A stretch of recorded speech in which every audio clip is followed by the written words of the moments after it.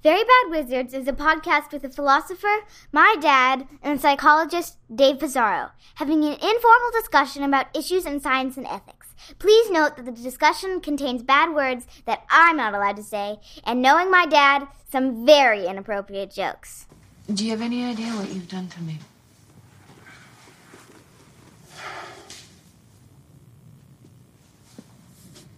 I've done worse.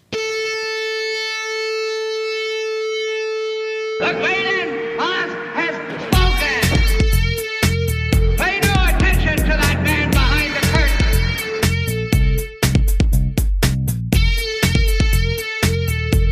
Who are you? Who are you? A very bad man. I'm a very good man.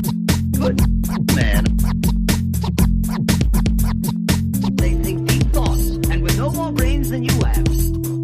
Pay no attention to that man. Anybody can have a brain. You're a very bad man. I'm a very good man. Just a very bad wizard. Welcome to Very Bad Wizards. I'm Tamler Summers from the University of Houston. Dave, Meryl Streep doesn't think we should use the term toxic masculinity. And David Lynch is going to receive an Oscar for Lifetime Achievement. How are these two facts related? They're both things that are on your mind right now. I have no idea how those two things are related. Is David Lynch been accused of being toxic in any way? Not really. No? I mean, he has... It's so weird. I think if David Lynch were toxic, we wouldn't even know. Because he's so inscrutable. You know, women certainly, there's a lot of naked women and abused women, but at the same time, there's a lot of strong women in his movies. So that's not the way they're related, I don't think. Not true. I have zero idea. Maybe, did your mom tweet about both of them? Your stepmom tweet about both of them? No, she doesn't tweet about David Lynch. Well, this is then a question that's clearly you just want to talk about. I have no idea. Yeah, I mean, I don't know either. I'm asking you. Oh, yeah. You just wanted me to make something up. Yeah, exactly. I forgot to yes and you. Well, you tried. I did try. Yeah. It would be great if Meryl Streep was going to be in a new David Lynch movie on masculinity. How about that? I'd watch that. I'd watch that more. I don't think of her. I can't see her in a David Lynch movie. That's actually interesting that you would say that because that seems crazy that she would be in a David Lynch. So that's a good question. Why? I get what you're saying, and I feel the same way. And I'll tell you, my initial gut reaction is that she is too much of an actress. She has to portray an actual character in a way that David Lynch has. I don't want to say caricatured people, but they're people who aren't primarily there because of the depth of their character, but rather because they seem to represent some theme. Oh, see, I disagree with that. I mean, I think they are complex characters, but they're not acting as real people in a way. They're expressing something complex about human beings in a way that isn't naturalistic, and I think she's a very naturalistic actor. I mean, like in the same way I can't see Robert De Niro in a David Lynch movie, but I could definitely see someone like Brad Pitt or someone who can play stylized. Yeah, it is heavily stylized. But I was going to say that's what I mean by not a real character. I mean that they're not representing sort of a person in the way that although I have to say, and I haven't watched the latest season of what did I just blank on the name? Twin Peaks? Twin Peaks. I haven't watched the latest season. It's going to be a good episode. It's because I'm out of Adderall. I haven't watched the latest season of Twin Peaks, but if I were to name all of the strengths, not one of them would be that the characters are deep as people. Yeah, I would say Fire Walk with Me, you get a deep portrayal of Laura Palmer. And Cheryl Lee is so unbelievably good in that. But yes, I agree that's they're soap opera characters. I mean, it is a riff on a soap opera. Right. It's what if like the most horrible thing possible happened in a soap opera, and One way of saying it is that Meryl Streep, I can't picture her playing absurdity. And David Lynch teeters on absurdity in the good way, in the Kafkaesque absurdity way. And I'm wondering if that's unfair to Meryl Streep. Is there really no example of her doing that? Yeah, I should say it's not that I don't think that she could kill it. Yeah. It's that it doesn't seem to be a role, the kind of roles that she ever takes. Like, I do wonder. I can't think of anything like that, but I'm sure our listeners might have some examples. She's done so many movies, and she's so unbelievably talented. But yeah, the ones I know her from and where she's so brilliant that I've seen, they're real people. Yeah, exactly. Yeah. And A Cry in the Dark. You know that movie about the dingo ate my baby? No. Okay, so this was a movie in the 80s about a Seventh-day Adventist woman in Australia, Seventh-day Adventist being the religion that I was raised in, so I know this very well, whose baby got eaten by a dingo when they were camping in the outback. And Meryl Streep portrayed this woman. She was wrongfully accused, and they said that it was like some satanic ritual that she was engaged in because they thought that Seventh-day Adventists were weird. And you guys are weird. Yeah, we are, but not in that way. Yeah. We can't even drink, let alone kill babies. Like, that would be really forbidden. That was the first movie that I was allowed to see in movie theaters because it was about an Adventist woman. Do you think the reason you can't drink is because once you take like a couple of drinks, you start killing babies? Well, it's always a temptation, right? It's true. Who among us has not had a few drinks and then fantasized about killing babies? One more thought about David Lynch movies. Yeah. Who would be the worst A-list movie star to cast in a David Lynch movie? I have a name. Who do you think? Tom Cruise. Tom Cruise. That is the answer. Can you imagine? I'm actually not sure I agree. Maybe. Because, well, the Magnolia role is kind of a Lynchian sort of role, but then also the Tropic Thunder, Yeah, in the Tropic Thunder where he's... But that's more like a joke. Crazy. Yeah. And in the Kubrick, the Eyes Wide Shut, maybe. Although he still comes across as Tom Cruise. Here's my answer. Tom Hanks. I can't see that. Because Tom Hanks is just Tom Hanks. George Clooney is the same way. Like, it just... we should say what we're going to talk about today. Today we are going to talk about a great story by Ted Chiang in his latest collection of stories, Exhalation, called The Truth of Fact, The Truth of Feeling. Yeah, and we're excited about this story. We hope everybody will actually read it. I know that that might be a challenge. We're going to put a link to the book, and we're going to tweet it out. Because I don't want to say this while we're discussing it, just like highly recommended. Yeah. Read this book. I mean, I'm talking to you as if you're not listening to this episode right now, but yeah, you can just pause the episode. If we've earned your trust at all about what we think you might like, if you like this podcast, I would say get this book and you won't be disappointed. You sent me back to Meryl Streep for a second. So she said... there's not much of a story here, except that my stepmother, you texted me one night, was on the front page of Reddit because she tweeted out that she agrees with Meryl Streep. But Meryl Streep did say we hurt our boys by calling something toxic masculinity, and also that women can be pretty fucking toxic, she said. Right. Which, yeah. I mean, yeah, that's undoubtedly true. Like that's neither here nor there about toxic masculinity. Yeah. I don't know. I have some thoughts, but what was your initial reaction to this? I mean, I don't really have one. I think she's echoing a view that a lot of women have, and maybe especially older women who think that. I mean, like this comes out like the French older actresses, and especially given what they went through. This is part of life, is that men are scumbags and, women have their own kind of power. It sucks sometimes, but you don't want to demonize an I really do think this is a very common view, and there's just no upside in saying it unless you're Meryl Streep and you're completely untouchable. And so, Yeah. So my only real thoughts about it are that there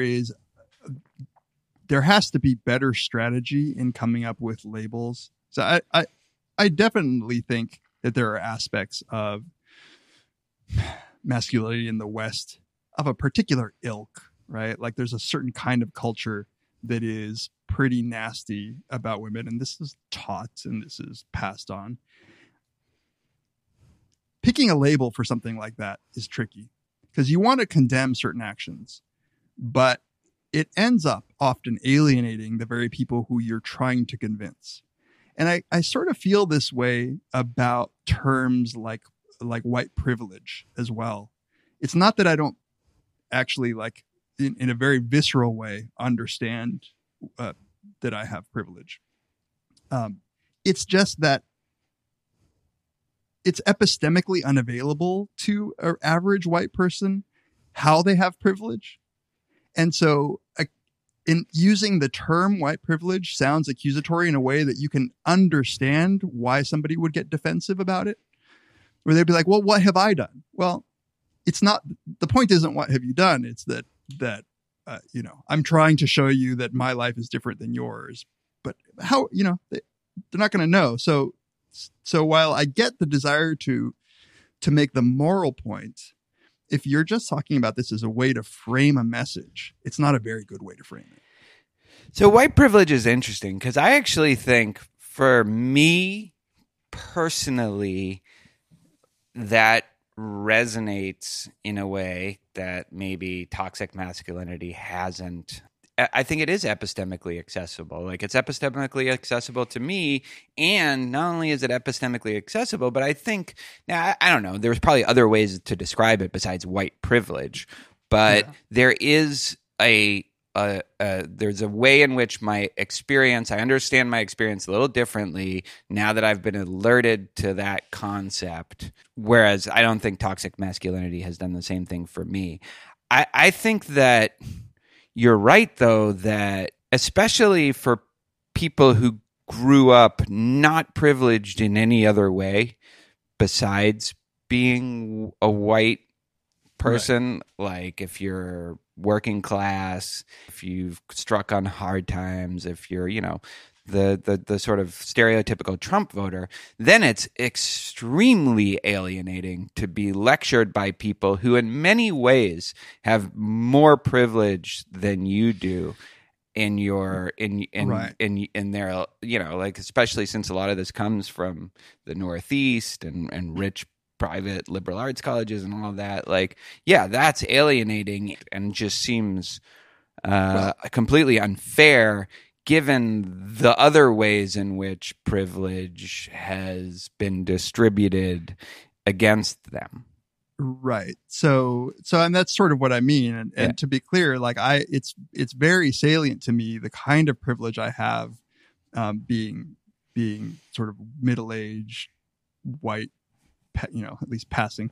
But that's really because of my life experiences. Like I've seen my father, who's short and darker and speaks with a heavy accent, get treated so differently than I would ever get treated. So it's epistemically available to me. And I think that the point is just that, like, I'm not the target audience for that term in a way that, like, I'm already convinced. Right. And so it's like, if we were seriously trying to, say, do a marketing campaign, we're a corporation, we wanted to like spread an idea, we would pick terms that were less sort of, customer hostile. Yeah. And I tread lightly here because I think that we ought to condemn what we condemn. It's just that, like, if you're going to be pragmatic about this or, in any way consequentialist about it, then there are strategies to get people to see what you mean by white privilege without accusing them, especially, as you say, like the people who have already, they have like 9 out of 10 knocks on them just because they haven't experienced the 10 out of 10. Right.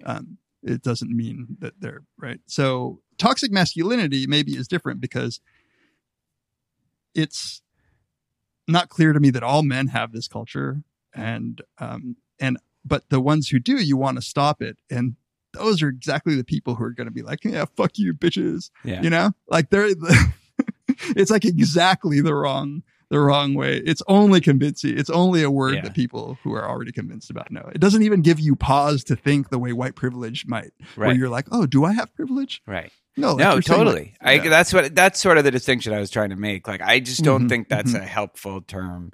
So I'm on Meryl Streep's side. Except for that, I don't think that it's who cares if there are toxic women? Like, I just don't think that matters. Yeah. Way. No, I agree. The idea that the term is unhelpful and that it's not going to help to label the thing that is like an organizing system of values as toxic. Two things. Speaking of toxic masculinity, I wanted to give a quick shout out to the Jedi Council podcast, which recently had Michael Sargent of Tatter fame on friend of our podcast. To talk about three things. First, those APA, American Psychological Association guidelines on men that we talked about in an earlier episode, and they refer to our discussion in a couple of places. Second, I'm very grateful to Michael for bringing up my book Why Honor Matters, which he read and put said some really nice things about in the discussion, and then they discussed Pulp Fiction. Oh, which we need to discuss. Damn it. God damn it! Fuck you, Sarge. So no, that's great. We'll put a link to that too. Yeah, And the second thing I wanted to say about toxic masculinity, speaking of, I've been doing a rewatch of Deadwood in preparation for the Deadwood movie. Yeah, which I saw already. But I have not, because I'm trying to rewatch all of it now with my daughter. I was super impatient, but yeah, I see that. But I've loved this rewatch. We banged out the first season in a few days, and I have three things to say about it. Number one, I think my daughter has heard the word cocksucker maybe 20 times more than if you combined all the other times she'd heard it up till now. White cocksucker! Yeah, and then there's Woo's version of that. She also learned the meaning of the word cunt struck, which I don't think she knew before. I've never heard. Well, obviously I have heard it, but it's not because I've watched Deadwood. But I don't think I would even think about what that means. Cunt struck? Yeah. It's like their version of pussy whipped. Oh, okay. Yeah, I figured. That's and then the third thing is I think it's the best. I think it's the best show. I really do. I think it's the best show of all time. I've always sort of suspected it, but now, in the third rewatch or whatever, I'm pretty convinced. So to me, it's between The Sopranos and Deadwood. And you would think, given our early conversations, that The Wire would be higher. I've said this before. I think that The Wire suffers a little bit from it's not timeless in the same way that those other two are. That because racism is and it's like not. It's capitalism are no longer a problem. Yeah. And Baltimore doesn't exist as far as I know. And Baltimore is doing great. So it's so dated. That the one thing is that Deadwood had 3 seasons and didn't get a fair chance to wrap it up. After this movie, had this movie come out when Deadwood was wrapping up, I think it would have propelled me to think that this was the greatest. So I might have to reassess, but The Sopranos is just a more complete arc. And it's sort of like these discussions that people have about whether Biggie Smalls is the best rapper ever. And people often point out that he only had 2 albums. And how can you compare that with somebody like Jay-Z who has like 10, 11, 12 albums? Would Biggie have really done a good job, releasing, or would he have gotten sucked up in Puff Daddy's bullshit and made some whack albums in the early aughts? Who knows? And, I wish Deadwood had had 4 or 5 seasons to wrap things up. But those 3 seasons, fuck, God. Yeah. So good. Yeah. So, yeah. Yeah, and I mean, the thing that I've heard the movie's good, and you seem to like it. I don't want to talk about it though because, No. But We might do a Patreon episode on it. that would be great. That's a great idea. The best thing about it, from my point of view already, is that it's got people talking about Deadwood because it's this kind of like exactly. the step cousin or whatever, like people The redheaded stepchild. the redheaded stepchild, the Fredo, the Edinamius. But it's like people talk about all these other shows and until now they haven't talked about Deadwood, and now you see critics being like, oh yeah, this is like maybe I totally agree, and it struck me that this shouldn't, but that there are plenty of people online. I was actually reading some Reddit thread because I've been spending too much time on Reddit lately, and that people were like, "Oh, I've never heard of that show. I'll check it out." And I'm like, "What?" But of course, these are 14-year-olds or something. Of course they haven't. They've never had a chance to watch it. So I envy people who haven't, and I'm glad that it's being talked about again. I think it really did suffer because it never wrapped up properly. It's so distinctive and unique. Like my daughter hasn't really seen a lot of Westerns. It's not a genre I've exposed her to, but she still just immediately was like, holy, because every performance is so good. And so we've also recently started watching The Sopranos. We watched the first 2 seasons within the last couple months. And so, I feel like that's not recency bias right now for me with those 2 shows. And The Sopranos is amazing. So this is no knock on The Sopranos. But I don't think you care quite as much about so many characters in The Sopranos as you do on Deadwood. No, everybody has their own kind of you deeply love them even if you're appalled by some of the things that you do. There's just I don't know, it's such beautiful writing and and the performances are, I think, better than any of the shows. I mean, I'll say this: Ian McShane, in Deadwood, Al Swearingen, who we had a discussion a bit when Paul was on to talk about the greatest villains. Yeah, and we actually took him off of the list because it was so obvious that he was one of our. Just like this is obvious, is likable in a way that Tony Soprano's character can't be. I put those 2 performances though as 2 of the greatest performances on TV.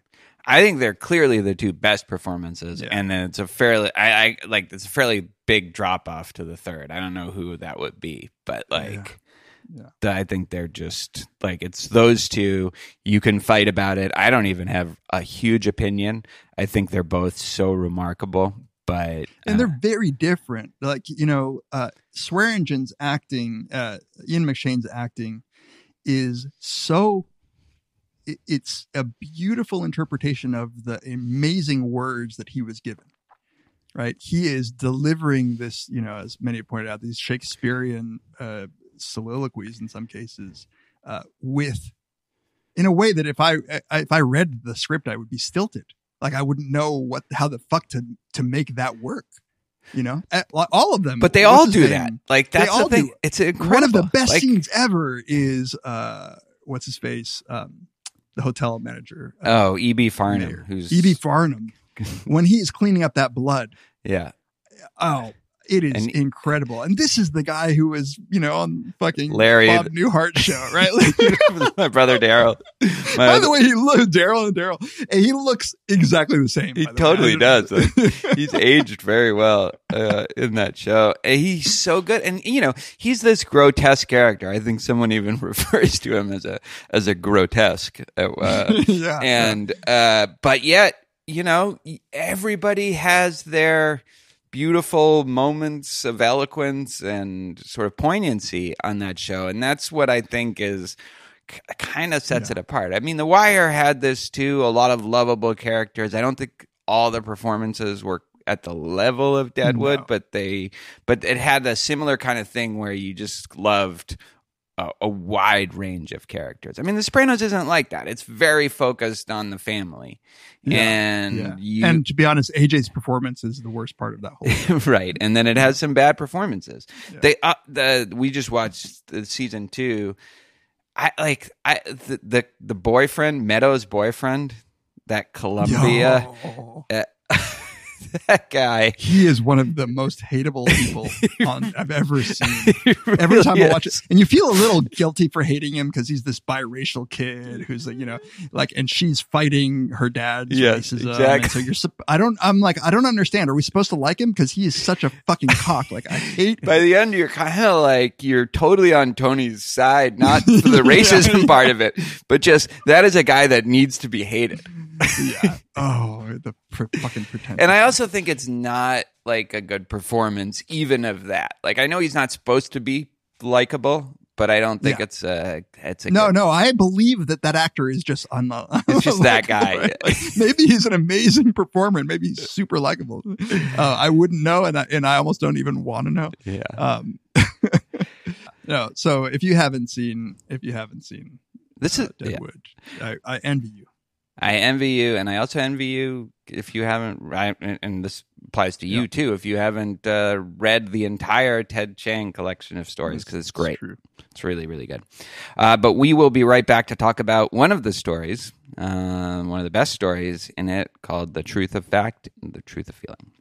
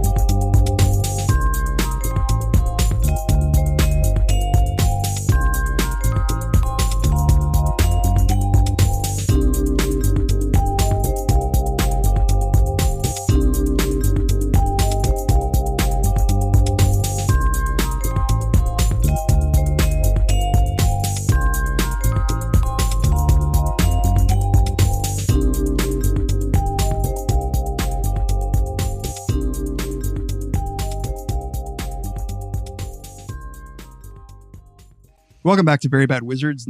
This is the predictable time in the podcast where we like to do two things. Thank everybody for their support. We really, really appreciate every little bit of support that you give us, and that includes just the communication that we get, the messages, the tweets, the emails, the Facebook posts, the Reddit posts. It's really, really nice for us to see the community engaging with each other and just to see your ideas. I actually look forward to just seeing what comes out of the twisted minds of our listeners. Yeah, Reddit has been good, and not like because of us, really. It's like there's just a lot of interesting stuff going on our subreddit that just has really very little to do with anything we've done. Right. Yeah. Just people discussing it. It's a forum for their discussing the ideas that are kind of related to what we do. So if you do want to engage with us or with other listeners, you can do so you can contact us, verybadwizards@gmail.com. You can tweet to us at verybadwizards or at Tamler @peas. You can be active in our Facebook group. There's probably the Facebook group and the Reddit group. I don't know how much overlap there is. So whatever floats your boat. There are good discussions on both. You can follow us on Instagram. You could rate us on iTunes. Give us a review. We'll hear about what you think about us by reading those. We always get a kick out of those as well. And that's another case where our listeners are pretty witty sometimes. Yeah. They're pretty funny. And very nice. Yeah, we appreciate all of that. If you would like to support us in more tangible ways, you can go to our support page. In fact, I think there's always a link if you use a podcast app. There's always a link to our support page, but you can go to verybadwizards.com and you'll see a link to that. And there you will see a couple of ways in which you could support us. One is by becoming a Patreon supporter, which we very, very much appreciate. You can go directly there by going to patreon.com/verybadwizards. And you'll be able to get a few extra goodies if you do sign up as a sort of thank you. In fact, that's what we were just discussing. Hopefully we could do a Deadwood once Tamler watches the Deadwood movie. We can do something there, but there's plenty of bonus material already that we've accumulated. So if you're a new Patreon supporter, make sure you check all that out. And don't do the thing where you become a Patreon member before you have to pay and then get all our bonus content. And because there are certain listeners that are worried about people doing it. Actually, I should have given them the idea. There's somebody acting unfairly in the world. But thank you. Yes. Thank you so much. We're very grateful for all that you do. And it's awesome. So let's talk about this story. So you put me onto this. I did. I just wanted to say really quickly, you read most of the book? I've read the whole book. You read the whole book, and you chose this story. I've read only this story, but once I read it, I knew why you chose it. But this is your find, so you're going to give a little overview of the themes of the story. Yeah, that's good. I'm glad you introduced my introduction. Your introduction for the story. Wanted to make it clear that what I was trying to do is give you credit for being the story, and then I just rambled on about it. So anyway, it is a story about how technological advances can influence the way we understand ourselves, the world, and even truth itself. There's some overlap between this story and the William James episode that we did that I don't think either of us were fully satisfied with. But there's some overlap in the themes of this story. So Ted Chiang in this story focuses on two new technologies, one that doesn't exist yet, and one that has existed for a long time. So the one that doesn't exist yet is called Remem. And it is a device like the one on that Black Mirror episode, A Brief History of You, that can record your experiences. But more importantly, like the advance of Remem is that it can call them up with quick and easy searches. So it's the people in the story already could record their experiences through their eyes or something, but it was time consuming and sometimes difficult to bring them up. But now, thanks to Remem, as the narrator writes, finding the exact moment you want is easy, and life logs that used to be ignored are being scrutinized as if they were crime scenes, thickly strewn with evidence for use in domestic squabbles.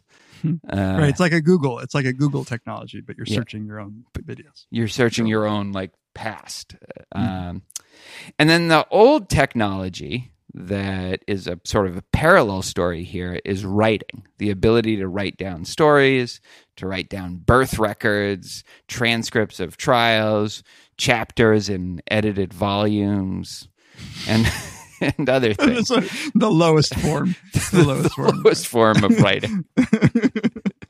Yeah, and so like I said, it tells two parallel stories about what happens when this new technology is introduced. The story about Remem is narrated by an unnamed journalist. He's never named, as far as I can tell, right? Right. Who initially wanted to write an article about the new technology and describe his misgivings about it. So that's one aspect of the story. And then the other story about writing technology takes place in 1941 about a tribe somewhere. I don't know if we find out where. They name the country, but I assume that it's a fictional land.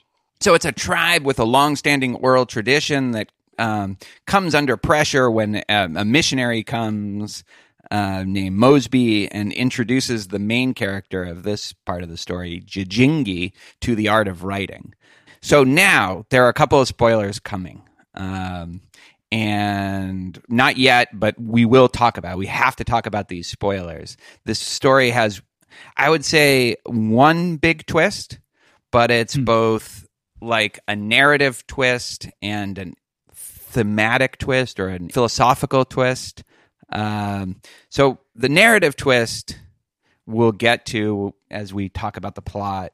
But it's reflected by this philosophical twist, because I think what it does is you think the story is leaning one way about the costs and benefits of new technologies before the twist, but then it seems to lean the other way after the twist. Yeah. And so that's how I describe it. So please read the story before you listen to our discussion as we start to analyze it. I really think you'll like it. But that's just my introduction to the themes. What did you think about the story? It was great. I read it twice. I liked it even better the second time. It is, I think this is how we pick stories for this podcast. It's just really rich with ideas. Yeah. Right? There's a density of ideas here. As you already pointed out, it's about these two stories that sort of are alternated in the telling are about identity and memory. They're about truth.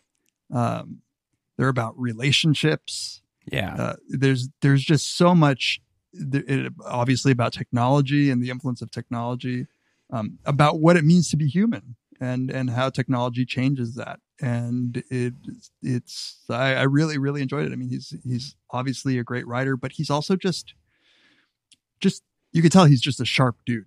Yeah. He's very, very intelligent about these ideas. He's bringing in a lot of varying ideas from different disciplines. And it's like, the stories have kind of this is true of all of them. They have kind of a gimmick, but it's a very well-researched gimmick. And, he writes about stuff that I know a lot about, like free will, and I think you know a lot about, too. And I mean, the movie Arrival, right? Did we mention that he wrote the short story based on the movie Arrival, which is just heavily influenced by psycholinguistics, right? It's just... I think already, like, 3 of these stories have been optioned for movies. Yeah. And there's a lot of them that would be, including this one, but I would say there's a couple others that I think, like, I almost can't believe they're not already movies. But like, he really researches the technologies too, in terms of what, I don't know if you read in his original volume, but he has a story about the Tower of Babel. That really gets into what it would be like to build a tower that goes so high that it, like, how long it would take for people to get the bricks up, and like, so he gets into the weeds of the technology in a way that a lot of science fiction maybe doesn't. I mean, the best science fiction does. Like, the point of that story is just, what would it really be like to build a tower into the sky, like that could go 50,000 feet high or whatever? Like, how would you do that as an actual people? It's just really, it's fascinating, and I think all of his stories reflect that. All right, so let's talk about how this story goes. Do you want to go through the plot in a detailed way? I'll try. Let me try to give an overview of of the journalist story. Maybe you give the overview of the Jijingi story. So the narrative structure, like we said, is that there are these two stories. One is in the indeterminate future. A journalist is trying to research, as Tam already said, is trying to research this new technology that allows you to search through your life logs.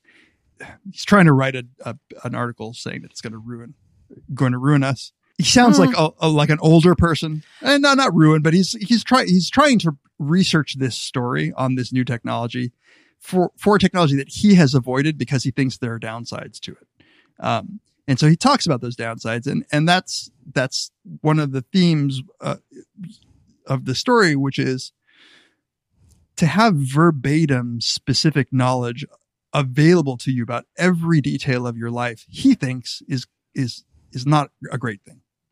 But then he tries the technology in order to research the article. And in the process of telling us that this is what he's doing, he talks about his daughter, Nicole, who, as the story goes, Her mother, his wife, left them at some point during her childhood. And this became very, very difficult. He had to be a single father, and they went through rough patches in their life, but things have gotten better over time. And so he's sort of patting himself on the back for having made it through these difficult times and being a good father and having mended their relationship. And he specifically talks about this incident that really broke his heart. And when I read it, I was like, oh man, that would be fucking heartbreaking. As somebody who has been in not a dissimilar position. That's right. It would just hurt. And the story is that at some point in high school, if I recall correctly. Yeah, she was a rebellious. She was going through a rebellious phase, and they were having a pretty nasty argument that, as he described, started for some trivial reason that who knows, he doesn't remember why. But it was in that fight that she yelled at him that it was his fault that his mother left. You're the reason she left. And he has a very, so you're the reason she left. You drove her away. You can leave too for all I care. I sure as hell would be better off without you. Yeah. And then she stormed out. And this was clearly a formative moment in his relationship. And as he's telling it, he's saying, I was mad. It took me a while, but I came to realize that she was in a very bad position. She didn't choose this life. Like I have more responsibility over this. No matter how hard it's been for me, I can't imagine how it's been for her. Yeah. And that was a turning point for him in how he started dealing with his daughter. And he was, again, over time, finally culminating in her college graduation as sort of a touchstone. He says, by that time, we were getting along well. Before we get to the twist, can we just talk about that aspect of it? So I think his deep misgiving at first about this technology, remem, is that sometimes relationships run into you have these rough patches, and if you can just recall every detail of what a person said to you and that's a terrible thing. Sometimes we think we want it. Like I get into fights with my wife all the time, and I'm like, and we're just remembering what happened 20 minutes ago completely differently, and you sort of wish you had a recording, but you don't really want that, right? And that's his point. That's his point, is that sometimes to get over a fight, you just need to kind of forget what happened, form your own version of it. Right. And it's just going to fuck up relationships if everyone's in a court case right now. Put exhibit A of you being a dick, exhibit B of you forgetting something. That's just not going to lead to a successful, long, sustainable life together. Right. And specifically, he points out a couple of mechanisms. Right.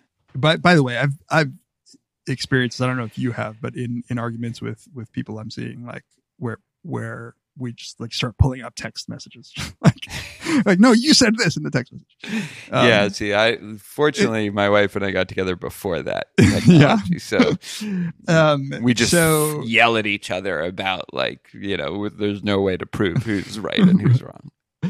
So he points out that, for one, it's a mistake to think that finding the appropriate person to blame is what would resolve this conflict, right? So he says, I'm no marriage counselor, but it's pretty clear from what I know that that's not really what's going to make things better, right? It's not as if when somebody's you called me an asshole. No, I didn't. And then you rewind and you see, they're just going to justify why they called you, or say that, the context was out of whatever. And he points out that up until remem is the search technology. Yeah. And it's pretty cool. It allows you to in a subvocal way, that initiates the search. And so you can easily query your life log. So that's the technology. And he says, before that, as Tamler said, these huge life logs with all this shit, the only time people really went to the logs was for matters of justice, criminal justice, right? That's photo albums or videos, you watching that stuff. Right. Right. But the reason I'm bringing this up is specifically when he says they were largely used officially for matters of justice, and that's, I think, what he's saying about relationships. Yeah. It's a mistake to think that a relationship is like a court case. Like you said, it's not a matter of justice. It's a matter of getting to some kind of agreement about how we should treat each other, not about what you said or what I said. And the second thing is, and I love this point, which is that is forgiveness possible when you have a specific detailed verbatim record of everything that somebody said? Yeah. And he says that forgiveness seems to him, at least, to be so dependent on the forgetting part from the forgive and forget saying that how can you heal a wound when you can always go back and look at the exact moment, right? Yeah. I mean, think of an extreme case. Like suppose there's a case of infidelity, right? Like your Tamla, your wife, cheats on you. And you decide that you love her enough and she's regretful and you want to get over it. But you always could look at that moment. I mean, this is the plot of Brief History of You, the Black Mirror episode. Right. I forgot that. So forgetting seems to play a really critical role in human relationships. Yeah. I can't count the number of times she's cheated on me that I've had to forget until now. And I find the memory, even in my life, is a wonderful wiping mechanism, right? Like I think we've mentioned this plenty of times. Like one of the problems with talking about grad school is that like my memory has wiped clean some of the anxiety and misery that I know I probably experienced. In my head, it's like, cool conversations over coffee with Paul Bloom or whatever, I also have trouble remembering because we haven't gotten into a big blowout fight, you and me, like in a long time. Like, in a long time. What were those about again? Exactly. I was actually thinking about like moments probably like a few years ago where I probably was looking at texts and like telling you, no, you said this. And I remember we had recordings. There were sometimes we'd get into a fight over the recording, and it's not like I was eager to look back and be like, no, it's and terrible. Send you Dropbox you like a recording of you being an asshole. I mean, think about it. I mean, I was actually recently in an argument where it got to a stupid level like that, where the other person was like, "I'm going to show you the text," and I'm like, "No, that's exactly what won't help resolve this. Like, if you show me the text, because then that'll demonstrate that I'm an asshole." So he makes the point, and there's a little allusion to Borges here. I think Borges has a story called Funes the Memorious about a man who remembers every single detail, and Chiang points to one case of this where the problem with remembering everything in specific detail is that you don't abstract away from those specifics. Yeah, and it's your mind is so preoccupied with details that it's hard to carve out generalize. So I take this to be a separate point. This is something I would say there's two misgivings that he has about this technology. And the first is what it'll do to relationships. The second is what it will do to just your conception of yourself as a person. Right. So he thinks that those two, like your identity as a person, and then so he gives an example of, his memory as a child of having these afternoons with his grandmother that were so, he has these warm memories of spending this time with his grandma. And he says, what if I had a videotape of it? What if I had a life log of this? And in that life log, I saw like her, having to make an effort to be patient with me, right? Or, being annoyed. It's not in his memory. It would sort of ruin maybe what is the deep truth, that is that his grandmother loved him, right? Yeah. And that it was a great experience for him. Yeah. So here's what he says. So he says, people are made of stories. Our memories are not the impartial accumulation of every second we've lived. They're the narratives we've assembled out of selected moments, which is why even when we've experienced the same events as other individuals, we never constructed identical narratives. The criteria used for selecting moments were different for each of us and a reflection of our personalities. And then he says, but I wondered if everyone remembered everything, would our differences get shaved away? What would happen to our sense of self? It seemed to me that a perfect memory couldn't be a narrative any more than an unedited security cam footage could be a feature film. Yeah. And I think that's like a really interesting analogy. It's like that our sense of self comes from the fact that we selectively interpret parts of our memory and create parts of our memory and experience to form our sense of who we are. And if we just had, like the camera's running, Yeah. then like we're all just like atoms bouncing around, kind of. Yeah, there would be a blooming, buzzing confusion that William James thought of that infancy was like. Yeah.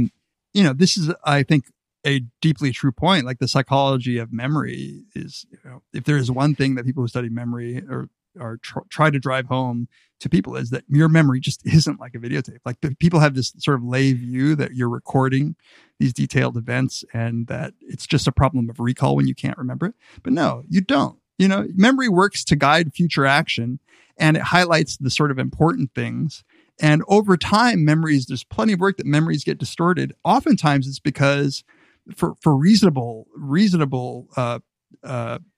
mechanisms in the environment, right, that are influencing your memory. When everybody, say, experiences something like, say, 9/11, people incorporate into their memory a bunch of shit that they heard afterwards from other people. And it makes some sense, right? Your memory is serving to guide your future behavior. So it makes sense to incorporate all the environmental information. It can go crazily wrong for that reason, but that's just how it works. Now, what if you do have a videotape? Like, it kills the narrative and it might kill relationships. And there's a nice quote here that he says, consistent with this and what you just read. It seemed to me that continuous video of my entire childhood would be full of facts, but devoid of feeling, simply because cameras couldn't capture the emotional dimension of events. And that's, your memory is capturing the emotional dimension. Your emotions are playing a huge role in what you remember. Yeah. And in fact, there's great research showing that even emotions that you have after the fact about an event change your memory for the event, right? So as your emotions towards something change over time, so too your memory might change.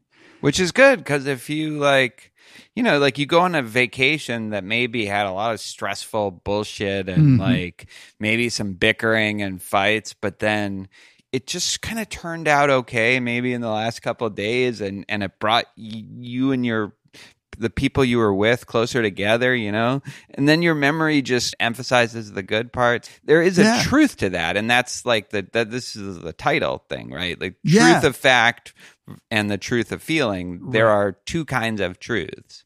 My colleague Tom Gilovich does this research on spending your money on experiences versus on material goods. And one of the reasons that he says that we're so much happier when we purchase experiences, like going on vacation or something, is that even when those go bad, you can create a fun story from it. That time that you had that horrible vacation. And what you're doing is you're imposing narrative structure on this, and you're dealing with it by imposing that narrative structure, right? You are giving meaning and in processing the events in a way that just isn't fact after fact after fact. You can't do that with your refrigerator because it's just right there. Exactly. It's just a reminder that you bought a whack refrigerator, a shitty TV. The way that I was thinking about this is the difference between, say you're making a documentary film, right? Like, you might think that the work is in gathering all of the footage, but that's not most of the work, I don't believe. No, the work is in fucking somehow making a coherent narrative out of all that footage. Like, that's, from what I understand, the deep challenge in doing something. This could be an episode on its own. What is a documentary in relationship to truth? But just the act of editing, which is very much like what we do with memory, a lot of it unconsciously, creates its own kind of truth, and a different person could create a different kind of truth with that exact same footage. Right. And so here is what I think is he concludes at the end of this section before the twist. Yeah. That narrative that we construct is so critical to our sense of self.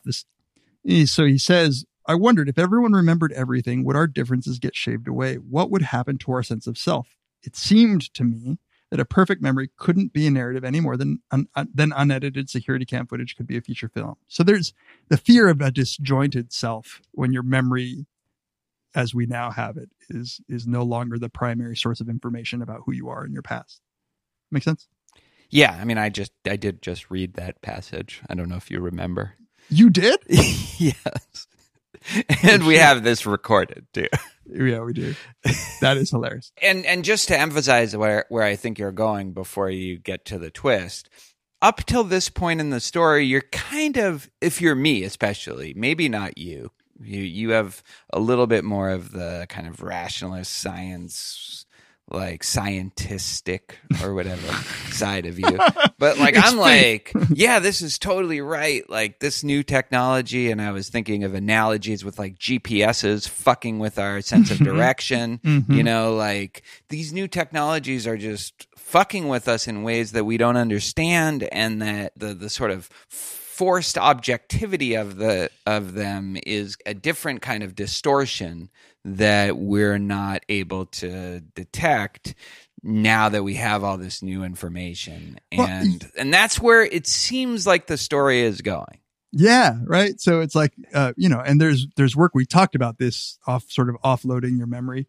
You know, people have trouble remembering shit when Google is next to them, right? You don't use your faculties in the same way. Like what, and is this doing something to us? Well, I don't have to know yet what it's doing to me because until you take away all of my technology, I just don't have to. So yeah. So here's the twist. So he searches, he's got this all installed. One of the virtues of this system is that you can request permission to view any footage in a sort of social networky kind of way that other people have of you. So suppose as the author didn't have this installed in him. And so he's trying to rebuild a database. And so he sort of puts out a request. You automatically get permission granted for footage of yourself whenever anybody has it.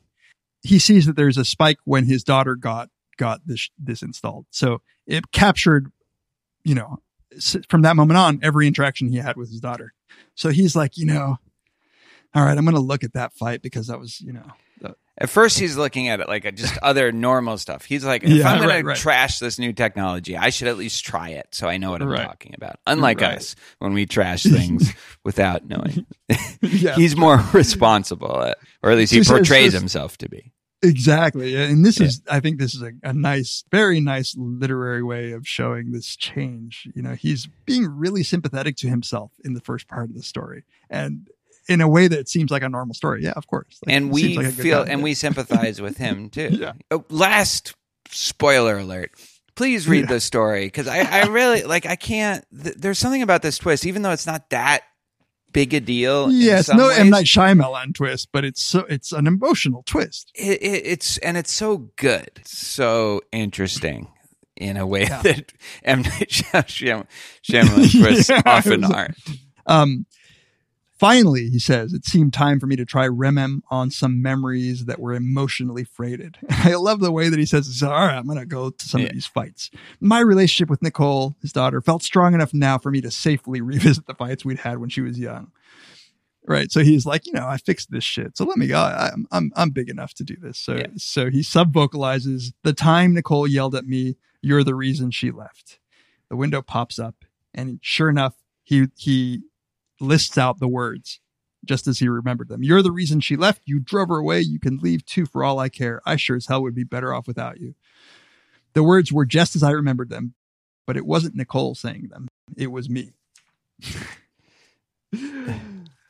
Now, that's just so, and so at first he thinks it's not real. Like she doctored it, which is, now you're starting to get a sense of who this guy is. Like he was sure that she doctored it, and he was annoyed at her at first. Then he figures out through the technology that no, that's actually how it happened. Right. So here's where I need to, if you think that this isn't a realistic twist, that something this important would not be misremembered, then just read a little bit of the psychology of memory. Right? So there's a nice literature on what's called flashbulb memories, where the initial thought was that people, for highly emotional events, people would have like very, very accurate recollection for them. And when people started studying it, sure enough, people, they remembered where they were, who they were talking to, all kinds of detailed shit. They remember, how emotional they were. It seemed as if that's right. right? People have a good memory for their these emotional events until people actually did the right kind of study to test for accuracy, much the way that this journalist is doing by looking up his own life. Yeah. Turns out that they're just not that accurate, right? Yeah. And so I've had this experience. I used to lecture about this stuff, and I remember, I don't know if I've told this story before, but I had a very vivid memory of the Space Shuttle Challenger disaster, which is one of the studies that was done, and where I was and who the teacher was who didn't let us watch it on TV, but the other class got it. And I was like, he was an asshole or whatever. I realized like 3 years into teaching this that I was off by an entire year. Yeah. It was a completely different person. Different teacher. Yeah. Yeah. And so this hits me in the gut because I can totally see me rewriting my own memory and having, just like in those studies, all of the confidence that I did or said something and being completely wrong. Yeah. He says, I would have testified hand on a stack of Bibles or using any oath required of me that it was Nicole who'd accused me of being the reason her mother left us. My recollection of that argument was as clear as any memory I had, but that wasn't the only reason I found the video hard to believe. It was also my knowledge that, whatever my faults or imperfections, I was never the kind of father who could say such a thing to his child. Yet here was digital video proving that I had been exactly that kind of father. And while I wasn't that man anymore, so he's still kind of in slightly delusional state here, or at least that's suggested. I couldn't deny that I was continuous with him, which is a nice callback to him saying that earlier about something that I find that so, like, this also hit me on a gut level. And I have similar experiences to you where there are things I remember that turned out to be totally different than, and I remember them so clearly and they just didn't happen that way. But then also the other things that I don't know about, like what do I remember that it's a complete invention, and that last part that he says I think is so interesting and so sad and so kind of deep is I didn't think I could be that kind of person who would do that. Like I feel this way too. There's nothing that Eliza could do to me that if under those circumstances I could say that to her, you know? And this is what he's talking about, where your selective memory constructs a narrative, and that narrative constitutes who you are yourself. Yeah, because you go back to those memories, right? That feeling of continuity is in many ways just hearkening back to these experiences that you've had. Like, I remember in high school, I did this. I remember in college, I did this. But this is such a deeply moral thing. Like, your whole moral conception of self is, I could never do this, or this. No, I know. This haunts me because I can sometimes see myself rewriting my role in some shitty things that I've done. I can kind of just see it happening. Like, so much so that like a year later, I probably know that I will be like, no, that never happened. Yeah. Right. Like I'll sort of switch around my timelines, like. It totally explains how you've been able to live with yourself for all the shit you've done to me. It's true. Shout out to, by the way, my former student, Chelsea Helion, and another student, Eric Kelser. We have a paper that we're working on right now that kind of is trying to look at this, where when you ask people to remember times that they were morally harmed, people can generate a shit ton of them. If you ask people to remember a time when they harmed someone else, they come up short, right? Yeah. And in a way that just can't be true. I think because, for instance, we justify things, we use context in our explanation of ourselves. So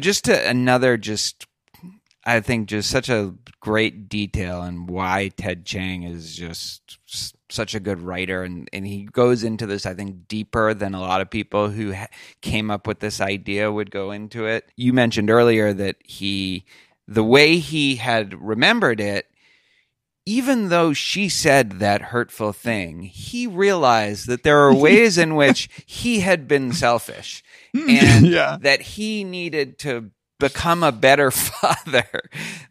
And so at the time where you're hearing that, you're like, oh, this isn't self-aggrandizing. This is somebody who kind of changed as a father, because it's true. It would be a little selfish to consider yourself a victim under those circumstances. And yes, maybe she said this hurtful thing, but you need to get over that, and you need to, and then he remembers this college graduation as the sort of culmination of him improving himself as a person and as a father. Yeah, and that story, that narrative arc. Yeah, and I love that it starts out with him being kind of the bad guy, but not in any way like reflecting how much of a bad guy he actually was.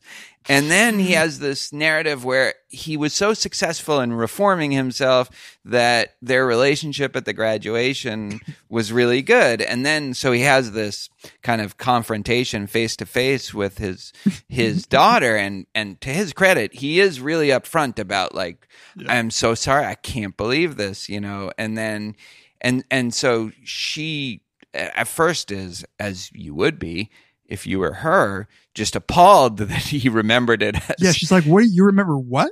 Like, I mean, that's just like it's just so insulting. It's so insulting, and then you realize she's gone through so much shit because of that, and then he says, "Well, the graduation where I remember us being good, is that real?" And she says, "Yes, that's real, but not because of anything you did, but because I went to therapy and my therapist convinced me that I shouldn't just stay angry at you." And I thought that was such a great, like, not only do you misremember the event, but you misremember the context, or you invent sort of context of everything that's happened after that to fit your narrative of you as a improving, like self-reflective person. That's so cool. And I mean, sad. He's the protagonist of reality, right? So it's like it's all about him in this way that she really brings him out of it, right? You somehow think this is about you? Like, fuck you. Yeah. Like, now you said that to me. Now imagine like all the shit that I went through, and she doesn't pull punches. She's kind of like, in fact, I kind of didn't like her when I was reading that part. I agree. Yeah. I mean, who knows why, but yeah. Yeah. It's pretty, I was like, oh, you shouldn't say that. He is trying to apologize. Yeah. And he says that, I'm trying to apologize. And she's like, it's all about you. It's like, well, it's about me in the sense that I'm trying to apologize. How else are you going to apologize? She's like, you're just meaningless. Like, I've been over this. Like, you're going to bring this up now. You're harming me by bringing this up now. Like, I was over this. And the fucked up thing is that as you read it, he's a little bit tail between his legs. He's like, no, you're right. I'm really sorry for all the shit that I've done. And, I'm sorry for even hurting you by bringing this up. And then you're like, yeah, he's a good guy. But then you think he's fucking writing the story. Like, that could have gone a completely different way. Like, he's become an unreliable narrator. Exactly. Yeah. Exactly. So somehow in this narrative, he comes out of it like looking like a good guy. So I mean, he does. Yeah. And in a way that I still, even knowing that, kind of believe that he is. But at the same time, like, let's just talk about this. Yeah. If he really said that, like, can you be a good guy if you really said that to your teenage daughter after her mother abandoned the family? Like, I mean, this is where I just think, like, it's as much as it's part of like the research that I do is on attributions of character and like that kind of shit. I think that it's a mistake to think that he is either a good or a bad guy, right? This is just shit we do.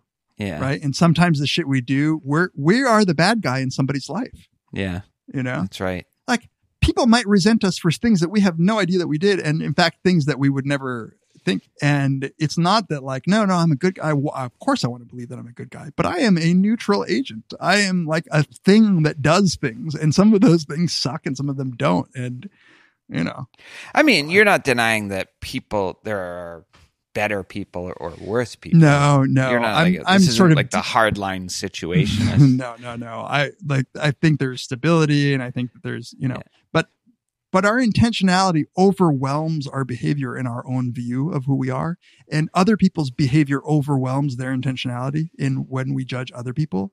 And I think that if you really reflect on what we are sort of just, we're people who undoubtedly are bad and good. And what the question of what we do to try to ensure that we're good is a tough one. I still wonder when it comes to something like that. So I agree with you. Like, we're capable of doing terrible things. We probably have done terrible things, maybe. But there's something about, so it's not just that he said it in a fit of anger, but then that he remembered it the other way. That I even knowing the research that you're describing, even having some ability to self-reflect, I just don't think I would be capable of doing those two things together. Maybe I could, in a bout of anger, like if she pushed me and just triggered like my rage, I could say it, but I can't imagine myself remembering it as she said it to me. Like, I can't think of any other example in my life where something like that's happened. Maybe that's just because there's not this technology, right? I mean, that's the point. So a good friend of mine and his son, who sometimes listen to this podcast, so apologies, no identities revealed, have had a long-standing disagreement. Paul Bloom. Yeah. Have had a long-standing disagreement about a memory from childhood, probably a series of memories, where the child vividly remembers some very, very hurtful things that the father said. The father swears he was incapable of saying those things. He thinks this is just, and listening to them both, it almost doesn't matter who's right. What matters is that they get past it. But, and this is the twist, where I think that if we did have this technology, it might get them some way into resolving this, because right now, neither of them is willing to believe otherwise. So that's what's so interesting about there's the narrative twist, but then there's the thematic twist, where at first you think the way he's describing this technology, and of course you get it because he's telling the story, it sort of flatters your skepticism about this being a good thing for humanity.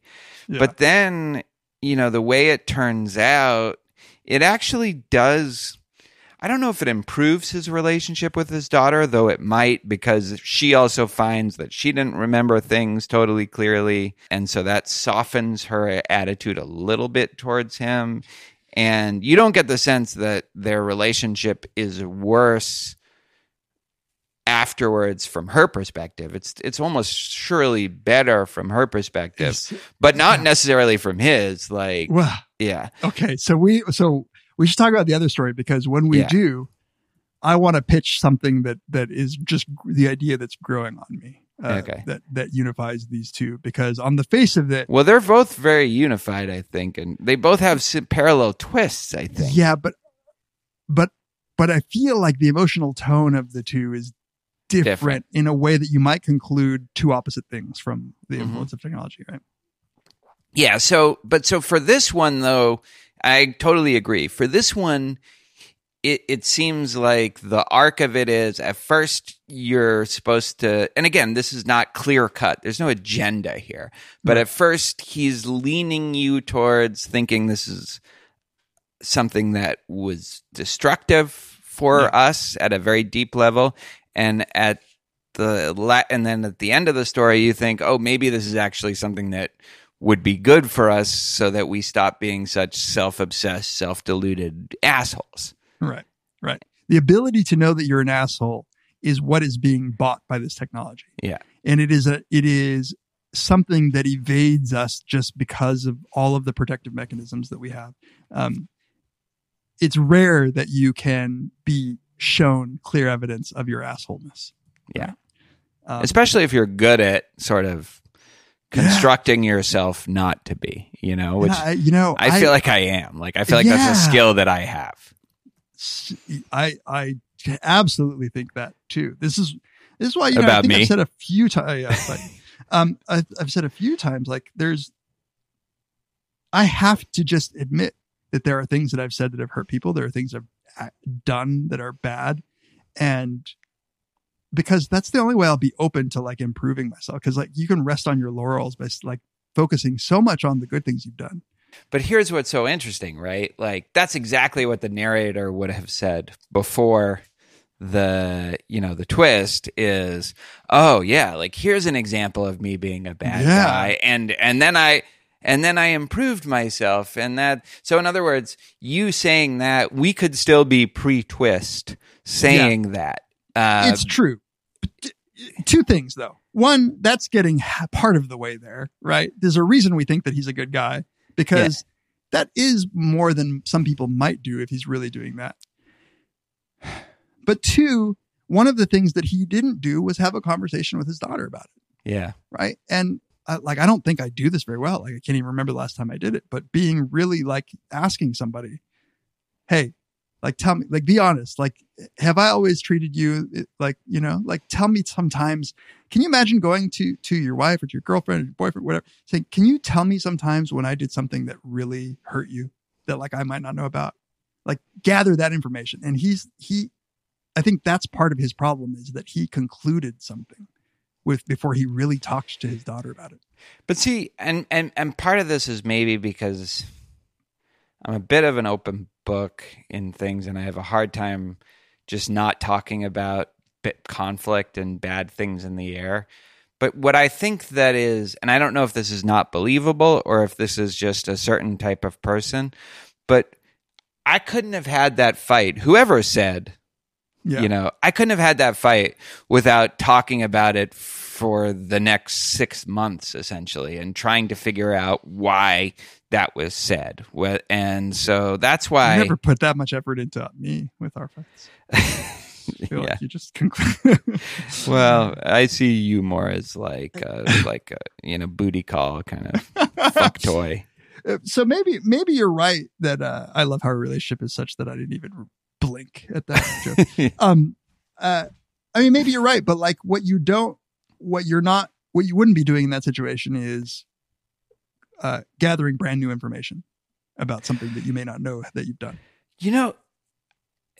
Just like I just had this memory. I was with friends from high school, and one of my friends from high school said that me and this other friend played what sounds like the cruelest joke that I've ever heard on him and some girl that really was into him and loved him. I had completely erased it. Like he said, I would have sworn on a stack of Bibles that I didn't do it. And I'd like to maintain, in fact, that I didn't do it, but I think that he wouldn't lie about this. So it's terrible. It's a terrible time. And I couldn't believe it. And I would maintain till my dying day if he hadn't told me that. And so we should talk about the other story because it has not come up at all. And I think it's maybe not as gripping, but there is a lot of interesting stuff in that too. I take the primary point of this story, which is detailed and fairly long, about this hunter-gatherer seeming tribe and culture in the 40s, is to point out that, hey, this has happened before. Yeah. And the way that it happened is a way that you completely take for granted now. So you might think that this is all identity changing, but you don't realize that we've gone through a pretty steep identity changing technologies already. And this is just about the emergence of writing as a technology, which it's totally true. I mean, you would almost think that it was a innate ability. Right. It's so second nature to process the written form. But most humans that have existed had zero ability. Like this just didn't exist. So the oral culture, do you want to give a quick overview? I think I did a bad job I went too long in my overview. No, I think it was good. So, but of course you would think that you did. I'm being a good person. So the idea is that there's this tribal culture, this missionary comes and introduces this young man. I think he's 13, I think, when he's being introduced to this, and this missionary is trying to tell them the story of Adam and Eve, and he reads this on this paper, and this kid has heard about paper and what it is, but he doesn't understand it, and he says, well, that's that's interesting. It's not you didn't tell the story well. You're not a great storyteller. But yeah, that's sort of interesting. And then he learns how to write, and he learns the art. Jijingi does. When clearly his tribe isn't, right? He's, I think, the only one. But what's interesting about the tribe, and it's not like they're reactionary against it either. No. They are just not interested in it like Chijingi is, and they're a little suspicious of some of the things that it can do, in maybe roughly the way that the narrator is suspicious of it. But I thought, here's one thing that I don't see a parallel of. When he talks about writing and the way it helps you think, there's this cool line where he says, writing helps me decide what I want to say. And then I think Jijingi puts it perfectly where he says, as he practiced writing, Jijingi came to understand what Mosbia had meant. Writing was not just a way to record what someone said. It could help you decide what you would say before you said it.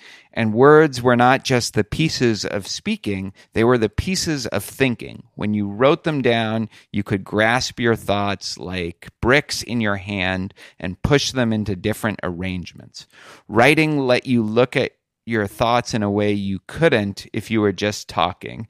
And having seen them, you could improve them, make them stronger and more elaborate. And that, this is something anybody who's written is familiar with at a visceral level, that the act of writing helps to form what your opinion is and what your thoughts are and what your ideas are.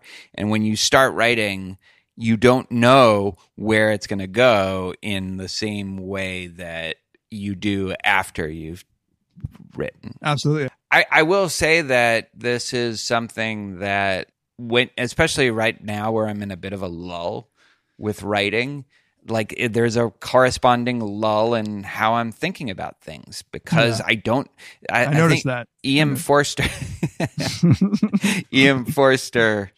said, this is going to sound pretentious, but I remember this. I read this in my 20s, I think. I don't know anymore what happened and what didn't. But how do I know what I think until I see what I write? That's the idea. It's like you start the writing and then it just brings out like what you think about a topic.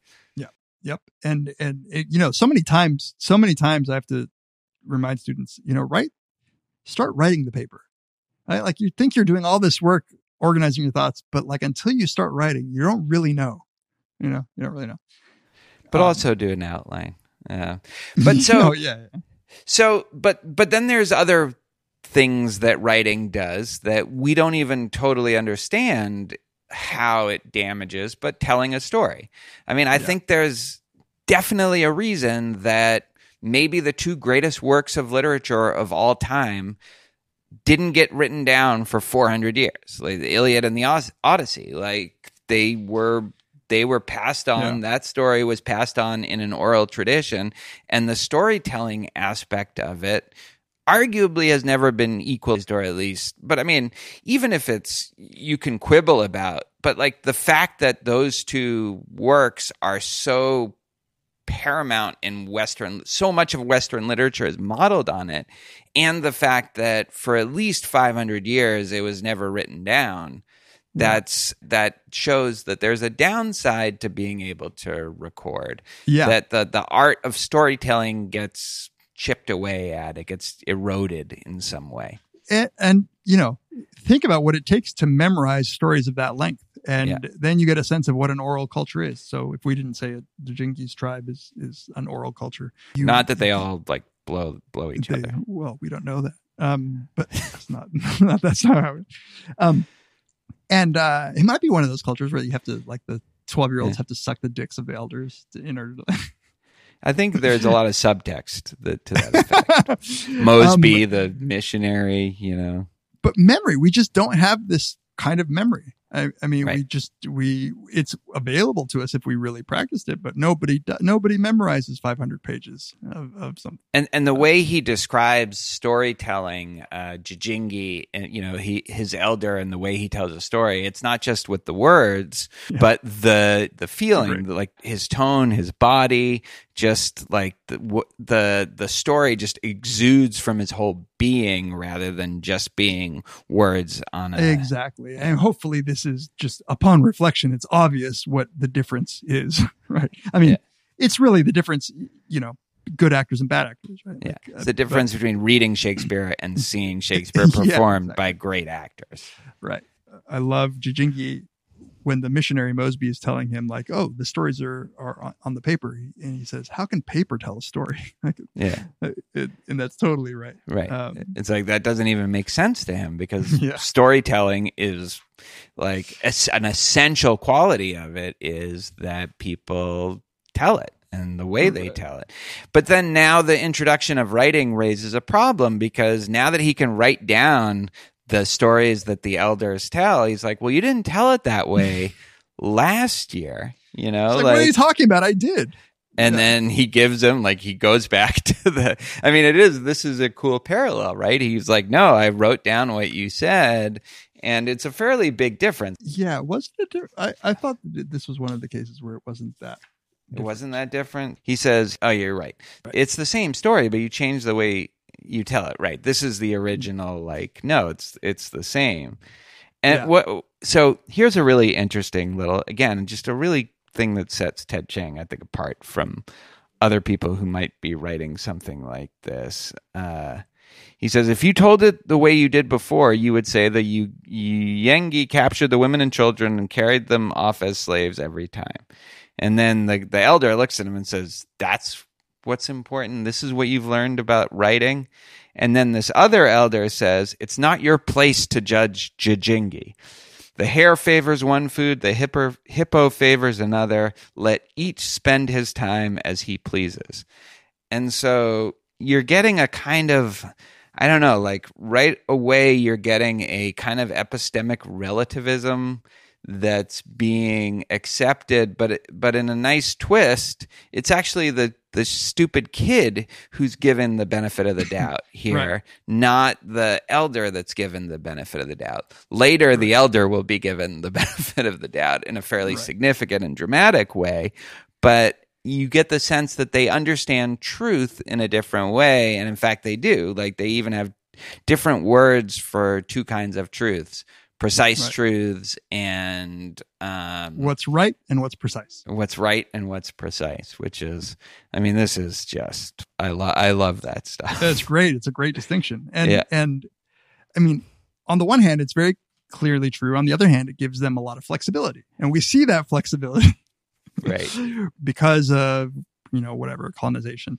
There's a push to have, the Europeans don't want to deal with all of these separate tribes as independent government, as independent units. And so they want to unify these tribes.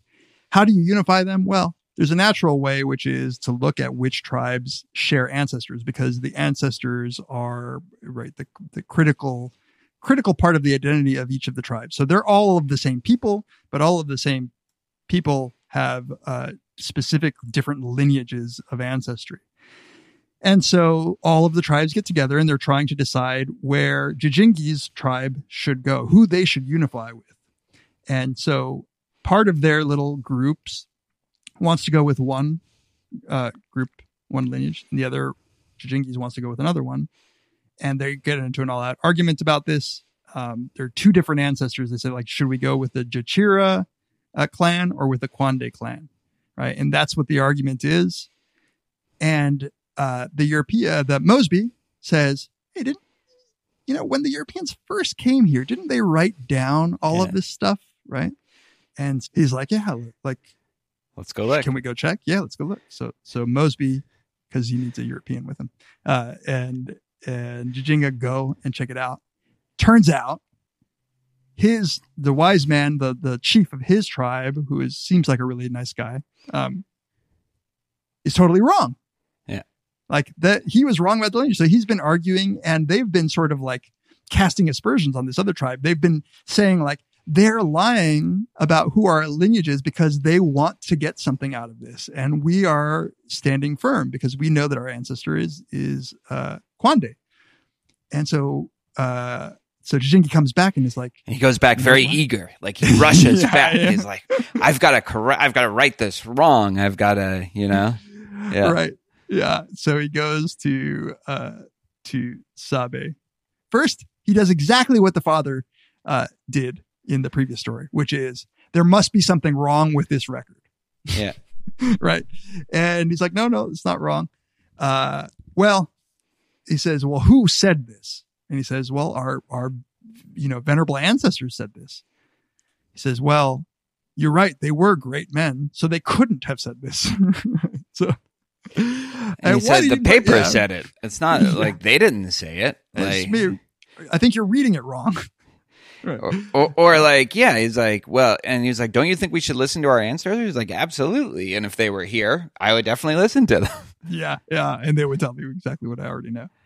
So this is the turning point, right? Where the twist is less of a twist in this case. It's just that Jijingi realizes that he's not going to win this and that he probably shouldn't. Yeah. Right? There is a truth to what the elder is saying that he doesn't want to disagree with. So this is interesting because I think you could read this a number of ways. Like, how are we supposed to take this? Are we supposed to think the elder is right about this? Are we supposed to think, no, this is why writing is so important, that because this can be the agent of oppression, this can be the vehicle for doing all sorts of injustice if you can just make up your own history. Right. Like if we can, think of what we've done, how much we've sugarcoated what we've done to Native Americans, are we supposed to think, no, this is exactly why you need writing? Or are we supposed to see a kind of truth in what the other elder is arguing? Yeah. I admit that I'm tempted by Jijingi's side and saying, well, I take that what he's doing is respecting the decisions of the elders because the elders believe it to be the right decision to go with this particular group. And what they're doing is they're just using the lineage as a justification. Right. But they're being wise that the right decision is to go with this group. And the way in which they can easily convince everybody else that this is wise is by just appealing to this lineage. And maybe they've themselves forgotten, but that's not the point. I think what's going on is that he's agreeing with, he's deferring to the wisdom of the elder, and saying, like, it doesn't matter. What matters is where he thinks we should go. And where he thinks we should go, I think, is not really just about who our lineage is. It's about all these other things. But he's not going to list all of those other things, right? Like he might not even be able to. So it's a pragmatist view of truth. Yeah. Yeah. I mean, but that Jijingi is secretly thinking, oh, fuck, man. We just lied. We just lied. Yeah, and they have this debate earlier about, no, it's not a lie if what you're saying is right, even if it's not precise. So, like, all of this stuff is foreshadowed. The epistemic relativism. I'm interested that that's your take. I would have predicted that you would have had the opposite take, that this is, that this is parallel to what if the father had just said, no, fuck it. Like, I think she said it, and I'm denying the evidence. Well, this is what brings me back, like, full circle, because one of the things that, upon reading this and discussing it just now, that I'm thinking is that, that story is written, the journalist and his daughter's story is written with her essentially because of the fact that he was the one who said that, telling him that he's been the villain the whole time. Yeah. There very well might be a truth to him being a good guy that she is ignoring because she's relying on the particular fact that he said that in the argument. So there might actually be a way in which she is focusing on what's precise, Right. and she's wrong about what's right. Yeah. Maybe she did, in fact, treat him like shit. Well, I mean, that's that you say that, and I remember writing something down about that. Like, Well, there's you remember something it because I said it. You're now trying to claim it as your memory. exactly. No, there's something that Nicole says which makes it seem like she's doing her own version of what he's doing. Yeah, she's self-righteous in the same exact way. Yeah, which would totally make sense. I mean, And because she's using the precision truth, he acquiesces because that's the truth that he thinks is the truth. Yeah, that's right. He's not like sabe, which, by the way, is to know in Spanish. Really? That's interesting. Yeah, no, I think that's right. I mean, I think like good literature, he's not taking a full side here. He's showing both sides in a really vivid and interesting way. The reason I kind of thought you might take the other version of the Mosby story is that there does seem something it seemed like the Scott Adams on Sam Harris podcast, well, it doesn't matter like if those are the fact, or what matters is the emotional truth behind it and what gets done and what, I don't know, like I kind of thought you were I thought you were less postmodern. No. Here is my interpretation of what's going on, which is I absolutely think that can happen, right, with that distortion. Chiang has gone out of his way to give us specific examples of the wisdom of Sabe, right? And I think that the reason he's doing that is because he wants to set the stage for this guy being fair and honest and good to his people. Yeah. And I think that what might really be going on is that either he doesn't realize that his memory changed this because he has reasons to believe that this would be the better thing. But also there's a complex way in which I think his intuition as an elder, we now trust, not because it's a gut, just emotional, like I want to convince everybody that I'm right, but rather there might be 10 different reasons, like the proximity of this other tribe to our current tribe, like our ability to maintain, our natural resources, our ability to travel where we need to travel. All of those things might actually be reasons, but they're not from the kind of culture where it's going to list a whole bunch of reasons and argue. Yeah. They trust the wisdom.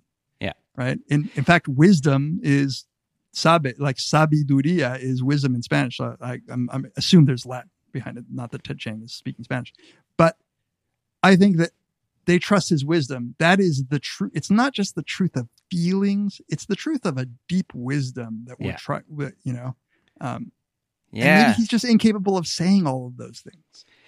And, Sabe's the one who originally chided the guy for attacking Jijingi. It's not your place to judge him. So that is a kind of wisdom. It's a kind of sophistication that he then shows. That totally makes sense that he's the one to say that. And it both signals a kind of epistemic relativism, but also just a wisdom. He knows what's best. He's being charitable to his people. I mean, you think about it like what an expert is sometimes. Like you might disagree. It's almost like the Pig Newtons thing, right? Where you're like, look, do you really want me to come in here and tell you exactly all of the reasons that I think this? Just let me fucking say it's Pig Newtons and just believe me, right? Because I know better than you. And Sabe might have like a whole list of things that he may have well discussed with the other elders in the argument. Yeah. And he might have just thought this is the best way to communicate this.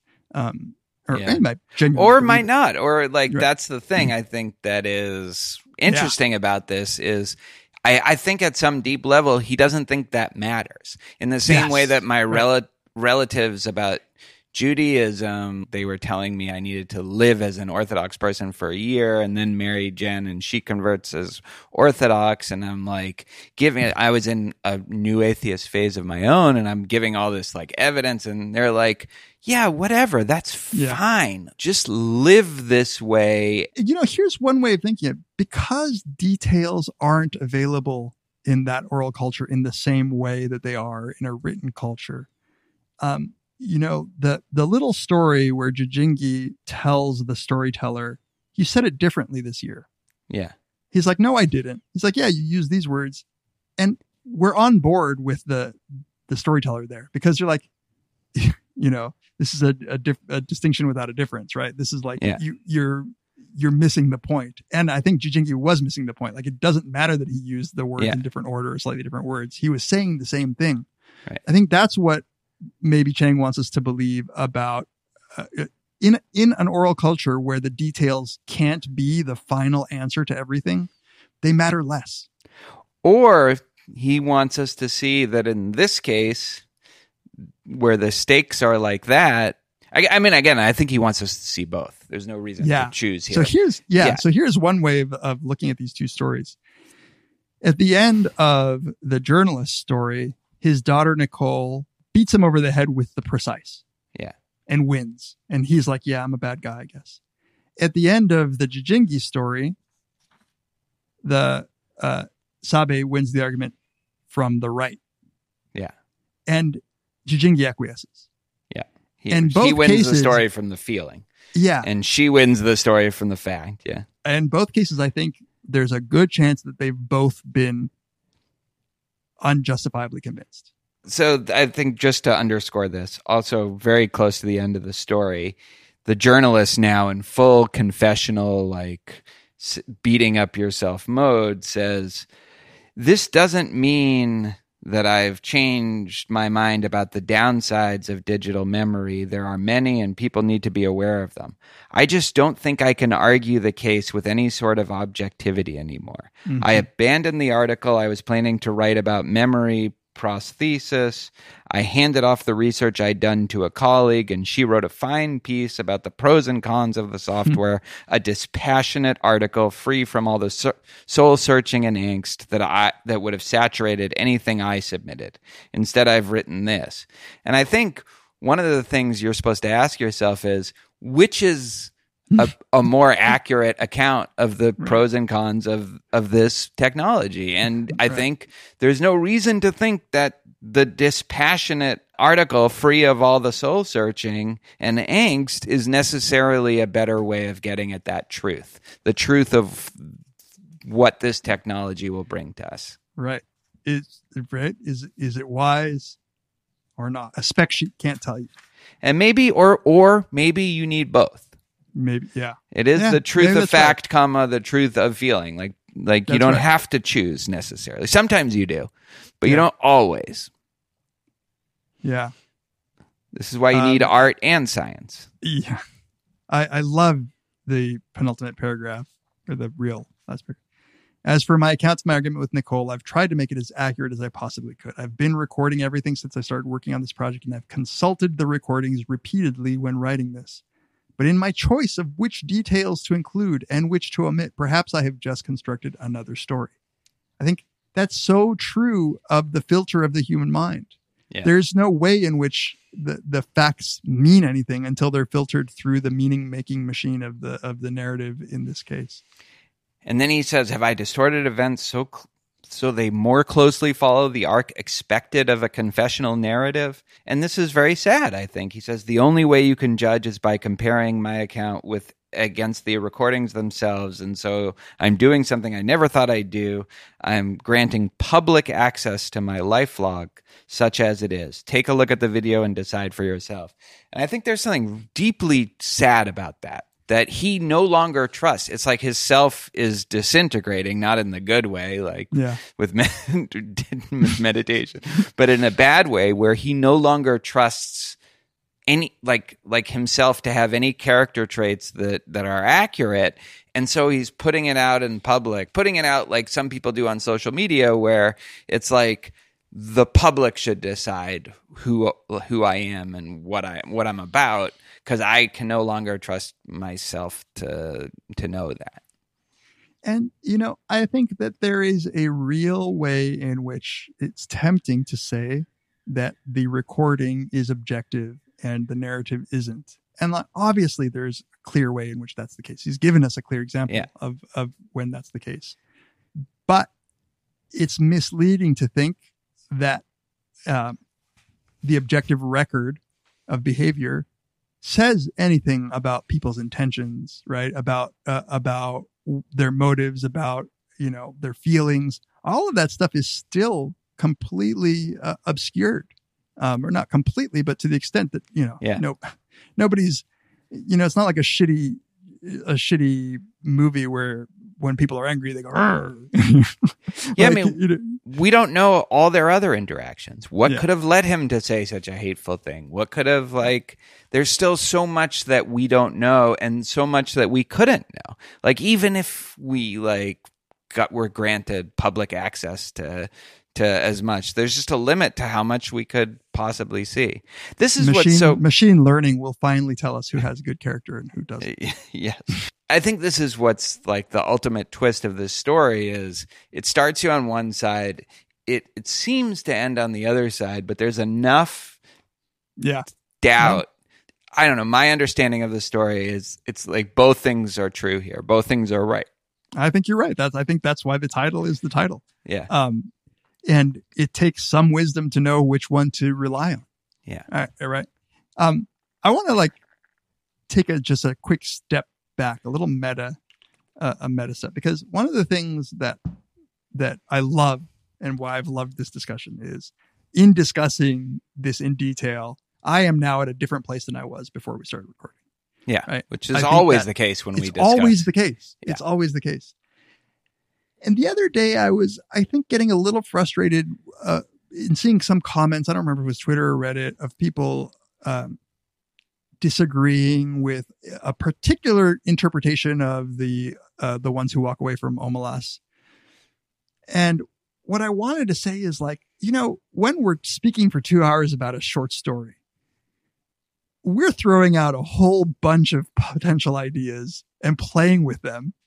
You can't take it verbatim and say these guys argued this particular thing and they're completely wrong.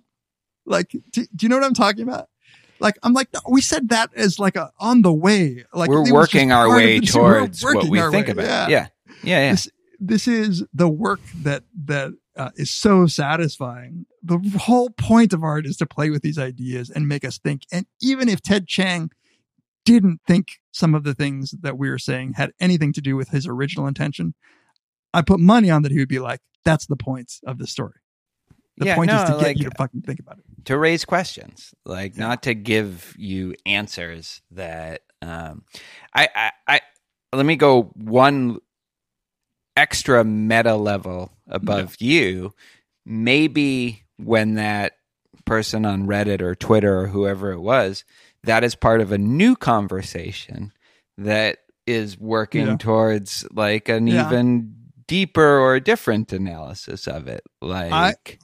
They don't often present it as if it's like that. But, you're right. I think that is, in fact, one of the things we were saying in our little thank you to the listeners, which is new conversations get started. Yeah. And it's maybe I'm arrogant to think that this is just about them wanting to tell me I'm wrong, and rather it's them wanting to talk about this. So many people, when they write to us, they say, I'm yelling at my telephone or I'm yelling at my headphones. And so sometimes maybe you just need to yell on social media, but yell at each other. And sometimes we change our minds based on that yelling, or, usually when it's not written in a totally dismissive or dickish kind of way. But sometimes that does move us in a different direction. I think that's happened a lot. So anyway, this is all part of this theme. It is a grand story. It really is. It's such a good story. Yeah, it's amazing. Even better after having discussing. Yeah. All right. Well, join us next time on Very Bad Wizards. Maybe we'll do more stories. The Maiden Boss has spoken! Pay no attention to that man behind the curtain!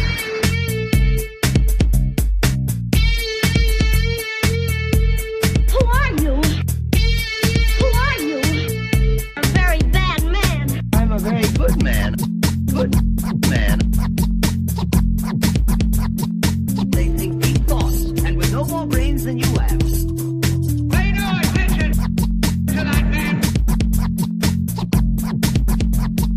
Anybody can have a brain. You're a very bad man. I'm a very good just a very bad wizard.